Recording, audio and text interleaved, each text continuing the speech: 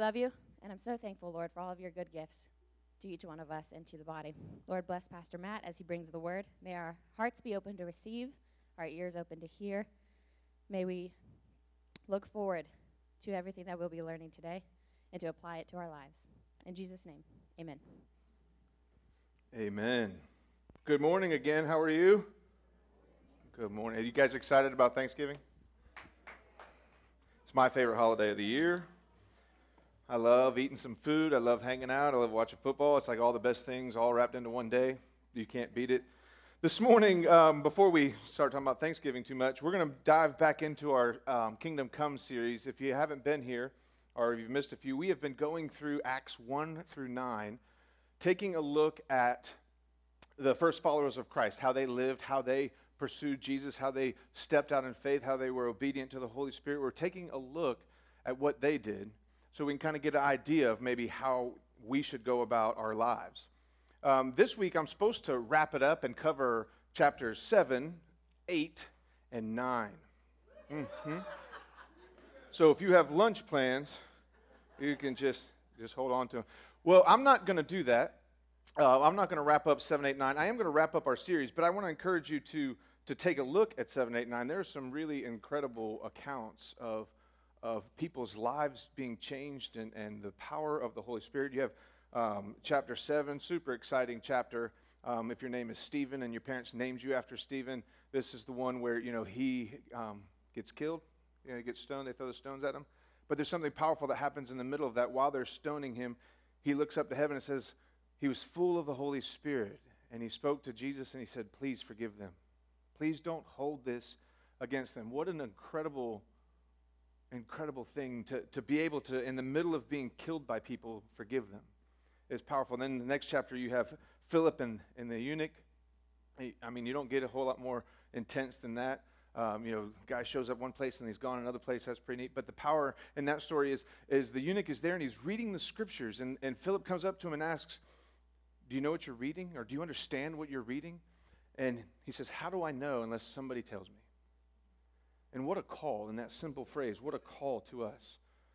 What a call for us as Christians to understand that there are people out there that are searching, that there are people out there that are reading Scripture, that are wondering about God, and that we have the opportunity to explain to them who that is and who Jesus is and what Jesus did for him. And then, of course, you have chapter 9, which is the conversion of Saul to Paul, the guy who persecuted the church, who killed many Christians, who put Christians in prison, then has an encounter with Jesus and gets saved, and then later on gets filled with the Holy Spirit. That is your wrap-up for 7, 8, and 9. So I did my job. Let's go eat. Yeah. Yes, my stomach is always rumbling. It's just kind of a constant state for me. But this morning, what I really would like to do is share with you out of the Acts passages and take a look just a little bit and kind of wrap up what I really have felt the Holy Spirit speaking to me directly, and that I hope is applicable for you this morning. So it's not going to be our normal, we're going to read some verses and really dig into them, but we're going to really talk about, as a whole, a couple of different things that I feel the Holy Spirit is saying to us. So last week, Pastor Billy closed the service by commissioning us. How many were you here? How many? For me, that was incredibly powerful. Incredibly powerful to understand and to fully know that we are called, each and every one of us are fully called to walk out our faith in the public, to reach people, that it is not just a job or a duty, it is our call of each and every Christian that's in this church. And for us as a church to state that and commission everyone, for me was super exciting. And then, of course, how my brain works, my left going, what now? How many of you, did you guys ask yourself any questions? Did anybody happen to say, what now? What now? I'm commissioned, I'm called to go. What now? So this morning's sermon, if you like titles and you want to write them down, is called What Now and What If? What Now and What If? And so as I've been reading through Acts 1 through 9 and poring over and kind of letting God just kind of speak to me, let the Holy Spirit just kind of do some work in my life, that's exactly what has happened. The Holy Spirit has really been working on me and changing some of my thoughts and refocusing some of my thoughts or my ideas and about all kinds of things. I've been part of church since I was a baby. I grew up in a pastor's home and grew up in church, and I've been doing ministry for the better part of my adult life. And you can decide how long my adult life is based on what your description is of adult. But all my life with those combined, I've been around church and been in part of ministries and those kinds of things, and have certain thoughts and ideas, and as everybody does, whether you're involved in full-time ministry or just involved in church, we have all these ideas of what it should look like. And this week, as I really started digging into the last couple of chapters, the Holy Spirit began to reveal more and more of some places that I was a little probably out of line and just needed to refocus. So I'm going to share that with you this morning. So we're going to dig into this Acts just one more time, but we're actually going to start in Revelation. It's a good place to start. The closing of Acts is in Revelation chapter 2, and we're going to read just the first few verses, first 4 to be exact. I just want to share with you what's on my heart. This is what it says, Revelation chapter 2, verse 1. Everybody there? Wow. So no? Everybody there? All right. Everybody can at least listen, right? To the angel of the church in Ephesus, write this. These are the words of him who holds the 7 stars in his right hand and walks among the 7 golden lampstands. I know your deeds, your hard work, your perseverance. I know that you cannot tolerate wicked men, that you have tested those who claim to be apostles but are not, and have found them false. You have persevered and you have endured hardships for my name and have not grown weary. What a compliment to the church in Ephesus, that Jesus is speaking to him and telling him, I have seen what you have done. I am excited about what you've done. I approve of what you've done. And all these things that they have done, that is really, all those things are part of our responsibility as a church. And then Jesus says this, and it's not exactly a phrase everybody wants to hear from Jesus. It says, yet I hold this against you. And here, very popular verse, you have forsaken your first love. And I tell you, as I've read through Acts 1 and Acts 2 and Acts 3, really, especially the first 4, every time I read it, this is the verse that comes to me. Every single time over the last 5-6 weeks that I've read Acts 1 through 4, this verse comes to me, that you have forsaken your first love. And I knew that was a direct word for me, and I understood what the Holy Spirit was saying to me, that these are things that you've done well. You've done the things of the church right, but what I really want and what is really the most important is my relationship with you and your relationship with me. This is me and God, not me and you. That comes second. And so as I began to pour through the scriptures and hearing this verse and pour through the scriptures and hearing this verse, I began to notice a pattern that as you begin to look at these accounts of these men and of these women in Acts who are following Jesus, in my opinion, it's not necessarily stated super clear, but in my opinion, they had that right. They had that right.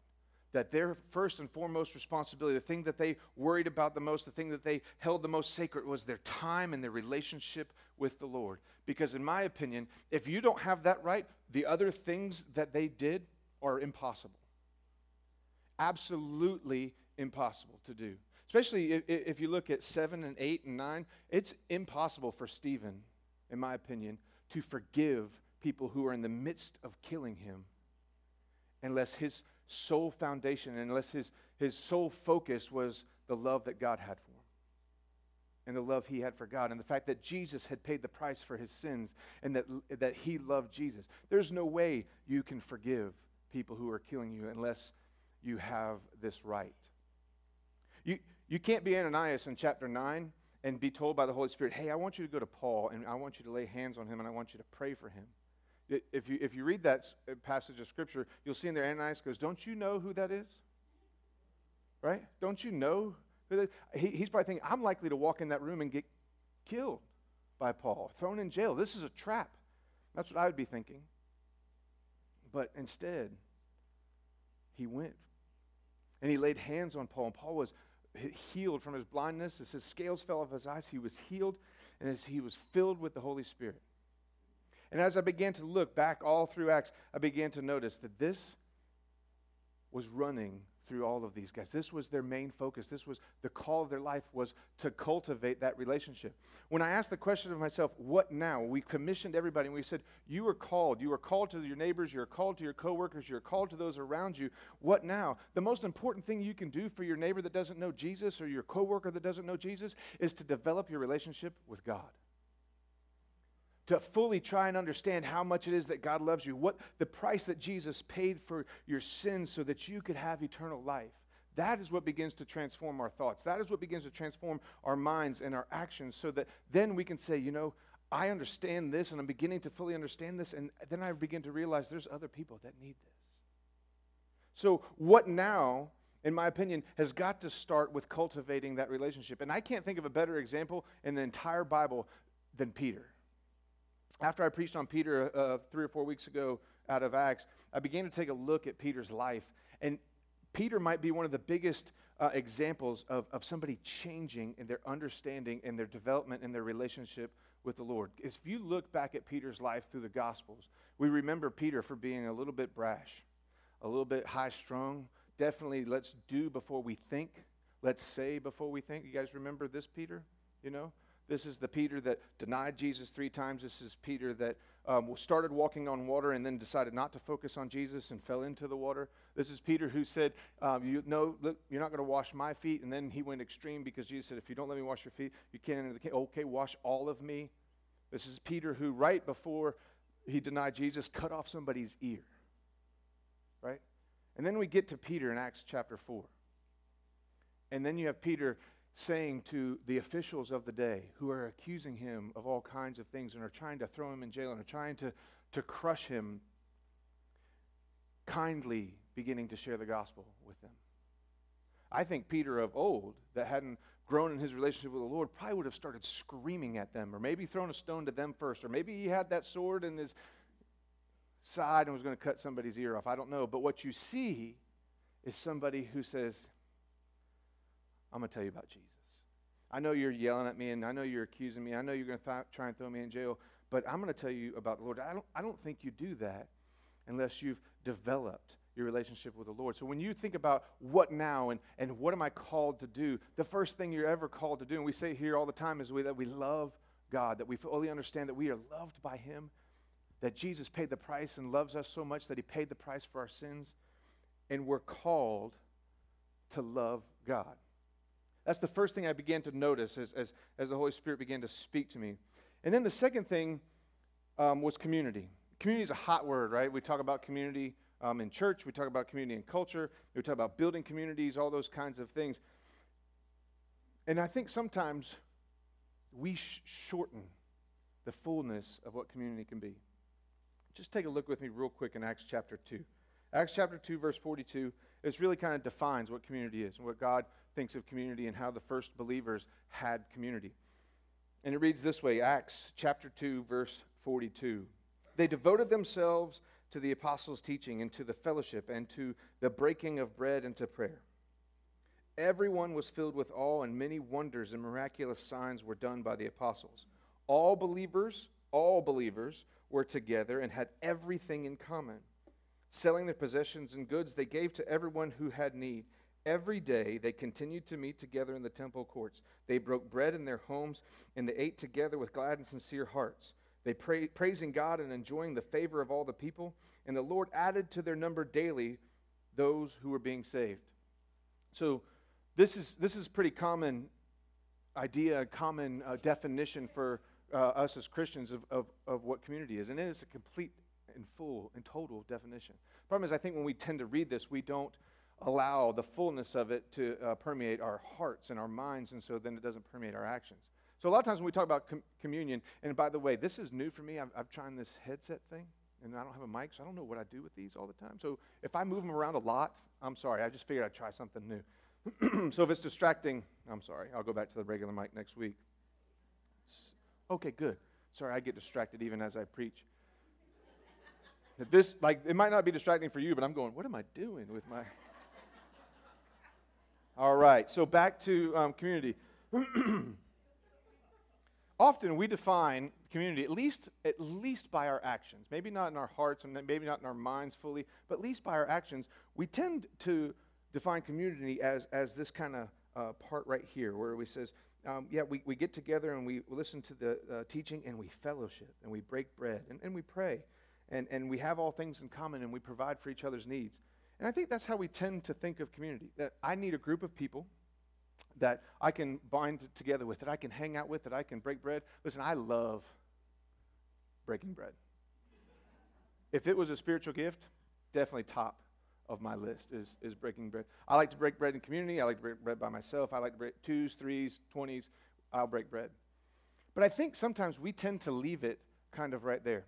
That we get together in community so that we can have some fellowship, so that we can hang out, so that we can have some time together. And maybe I talk about my relationship with the Lord, that I'm pursuing God. Here's what God's showing me this week. And maybe that's what you do with your friends and your community group and your small group or whatever you might consider your close-knit community. And we do that. We pursue the Lord and we talk about it. But according to this scripture, there's another level of community that if we're not intentional, we'll miss.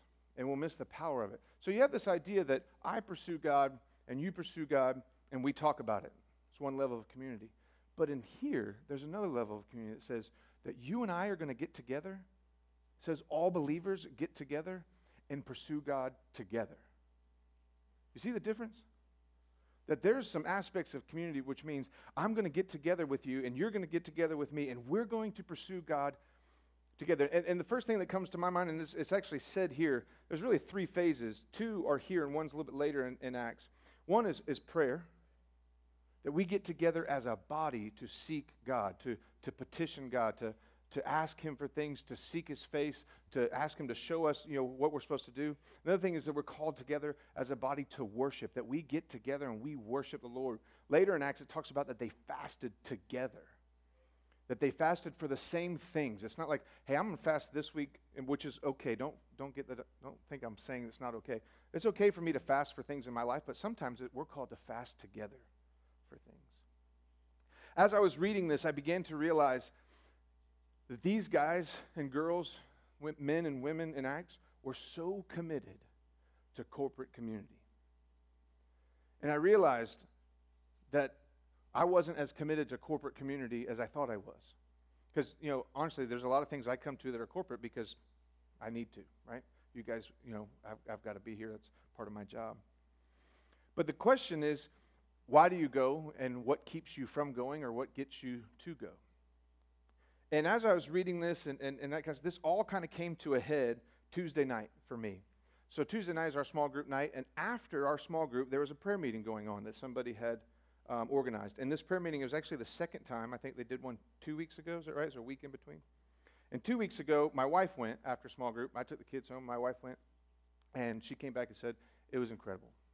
It was just an incredible time of prayer, for people in our church who are sick and for our church and all the kinds of things. And she just said it was incredible. Honestly, I don't remember everything she said, but she did say it was incredible. I'm sorry that I didn't listen to all of what you said. Confession is good for the soul. Confession from the pulpit is one of the safest things you can do. So when we found out they were doing it again, there's just a group of people organizing, on their own, a prayer night, we decided that I should get the opportunity to go, and I was looking forward to it. I wasn't necessarily like, oh, I'm so excited, but I was looking forward to it. And so a friend of mine came with me, and so for story purposes, we'll call him James.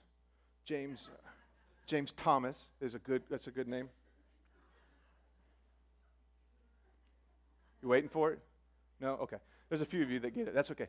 So me and my friend, we went into this prayer meeting, and it was right after small group, and so we were a few minutes late. It started at 7:30. We walked in. It was in the chapel, and we walked in, and at that time, there was about 25 people, all right around the altar.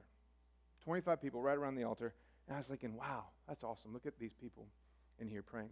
So we walked in, and they were gathered around the altar, and they began to repent for our city. They began to repent for our country, for the thing, kind of standing in the gap, repenting for our country. They were repenting for abortions that have taken place. They were repenting on behalf of the church at large, maybe where we haven't stood up where we were. They were crying out to God. And then somebody started singing. And they weren't singing a song we knew. It was a song that God was giving them, a song of the Lord, and people started joining. And all of a sudden, worship just erupted. it just erupted. And you can ask James Thomas. He was there. Wave your hand. Everybody knows who James Thomas is. There he is. I'm sorry. The power and the presence of God in that room was just overwhelming. But for me, and for what the Holy Spirit was doing in my heart, the most overwhelming thing, and by the time it really kind of started going, there was close to 35 people in that room. The thing that was so more overwhelming than the presence of God, and I know that sounds weird, but just stay with me, was the passion of the people in that room. They were so passionately seeking God. They were so passionately crying out for God's mercy and crying out for people who needed jobs and crying out for people who needed healing. And there was just a passion that began to arise. You know, there was no CD playing or album or whatever we call those now. There was none of that playing. They weren't even playing music yet. Steph was there and she started playing the piano a little later. This was just pure passion that I love Jesus. And people said, you know, we're going to pray. And so they came. And the Holy Spirit just whispered to me and nudged me in my heart and said, Matt, it's simple. He said, Matt, it's simple. And then he said this, he said, what do you need? And I was like, oh, what do I need? Let me tell you what I need. And then I just realized very quickly, you know how you have those moments in your life where it seems like God downloads 45 minutes worth of stuff. It really happens in about 10 or 15 seconds. You know, he just kind of fast forwards you. And he said, that's not what I'm asking you. I'm not asking you what you need. He said, I'm asking you what you need to be here. And maybe you don't catch it right away, but for me, I knew exactly what God was saying. I knew exactly what the Holy Spirit was getting at. See, when I sometimes hear, hey, let's have a prayer meeting, I begin to ask questions. And maybe you do too. What time is the prayer meeting? What day? Oh, that's, Monday Night Football? I don't know. We'll see what happens. How long is the prayer meeting going to last? Who's leading the prayer meeting? Who's coming to the prayer meeting? What are we praying for? And then I'll make my decision. And the Holy Spirit was saying, what do you need? And I realized in Acts, what they needed was somebody to say, hey, let's go pray. You know, when Peter got done at the Sanhedrin and they let him go, the first thing he went and did was back to his people and they prayed. And they prayed for those people. And I was sitting in that room and I was looking around the room and I had this sense that these people are here because somebody said, hey, we're going to go to church and we're going to pray. And I was there because I heard it was good. And so I went. But what happens if I hadn't heard that it was good? What happens if I had just heard, hey, there's a group of people going to pray? Would I have gone? It's a great question. And I've answered that question, and I'm not going to tell you what the answer is. I will let you answer it for yourself. You know, so the question is, what now and what if? What if? What if when somebody came to you or somebody came to me or we put it out on the prayer chain or we put it out on an email that says, hey, a group of us are going to pray? What if we just said yes?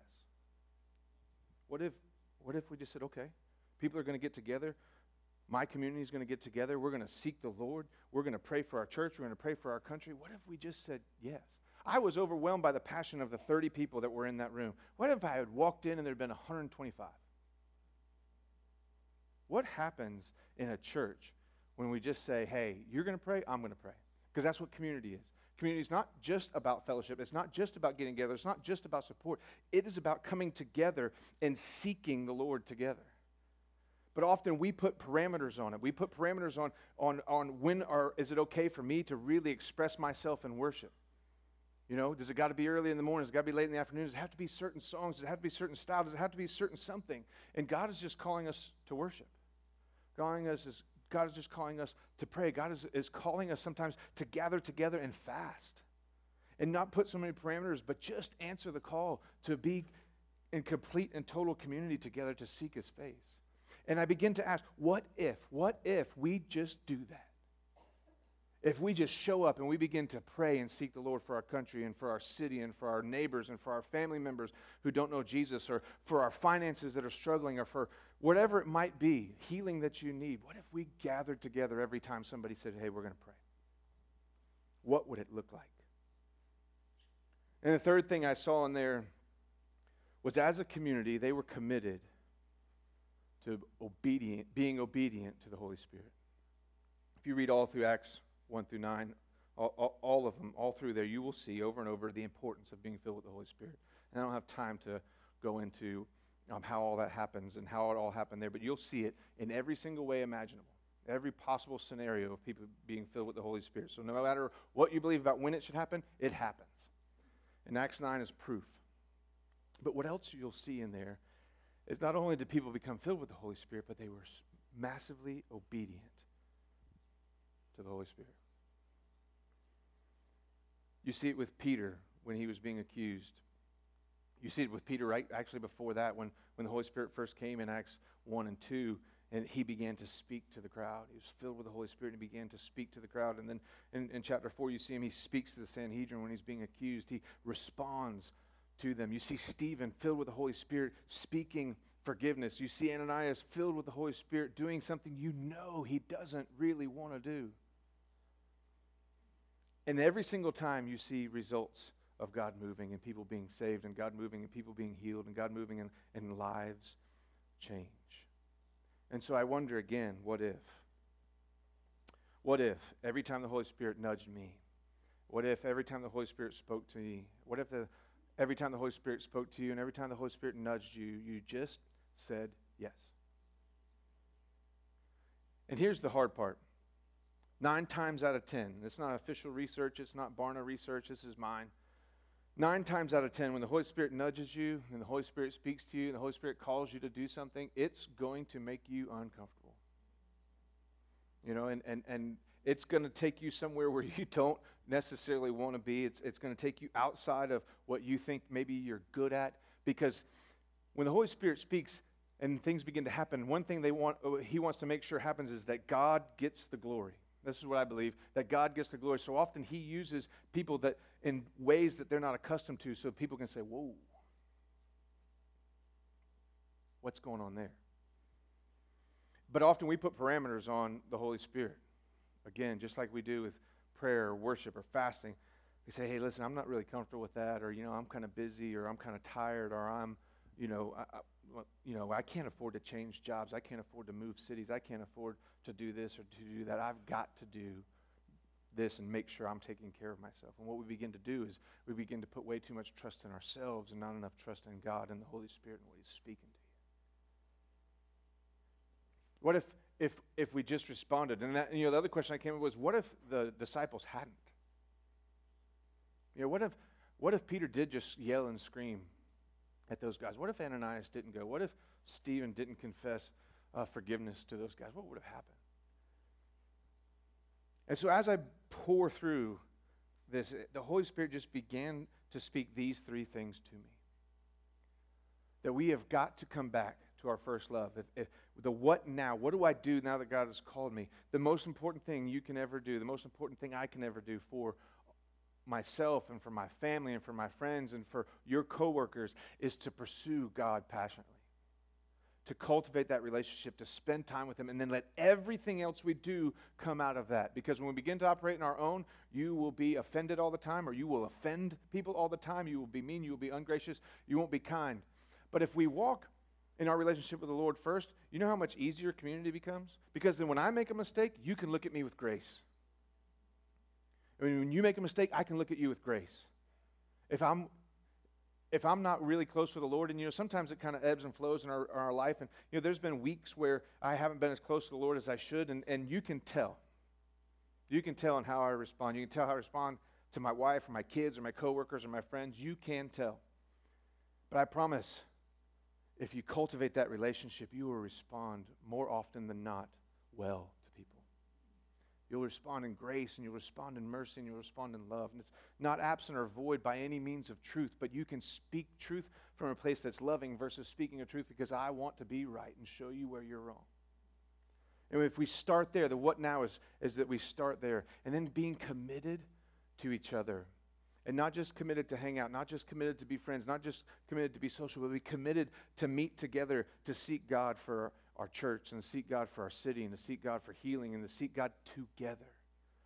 And so I'm challenging you. We're trying to challenge ourselves that when there's a prayer meeting going on, if by any means one of us will be there. Because we just have felt this week, and I guess last week it started too, that's one of the calls of community, that if it's happening, we need to be there. And then lastly, we need to be committed to saying yes to the power and the voice of the Holy Spirit. When he speaks, we listen. When he speaks, we follow. And we trust. We trust that God meets us there when we step out in faith. We trust that the Holy Spirit will continue to speak when we step out. And I promise, as much as I can promise something, that if we're willing to do those things, you'll begin to see your life change and those around you, their life change. That's what happened in Acts. When they did those three things, lives were changed. It says 12 men turned the world upside down. It's way more than 12 people in here. So if we're willing to commit to those, what if?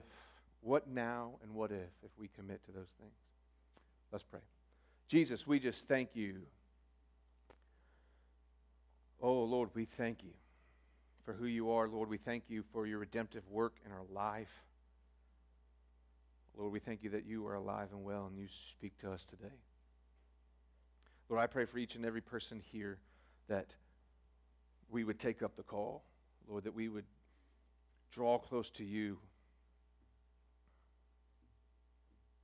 Lord, that we be willing to bind our hearts together in prayer and worship and fasting, to seek your face as one body. Lord, that we would be willing to say yes when the Holy Spirit speaks, Lord, and we'd be willing to follow wherever you guide us, wherever you lead us, wherever you take us. Lord, I pray for boldness, and I pray for strength. I pray for wisdom in all of these. Most of all, Lord, I pray for your grace and your mercy in our lives. In Jesus' mighty name, amen.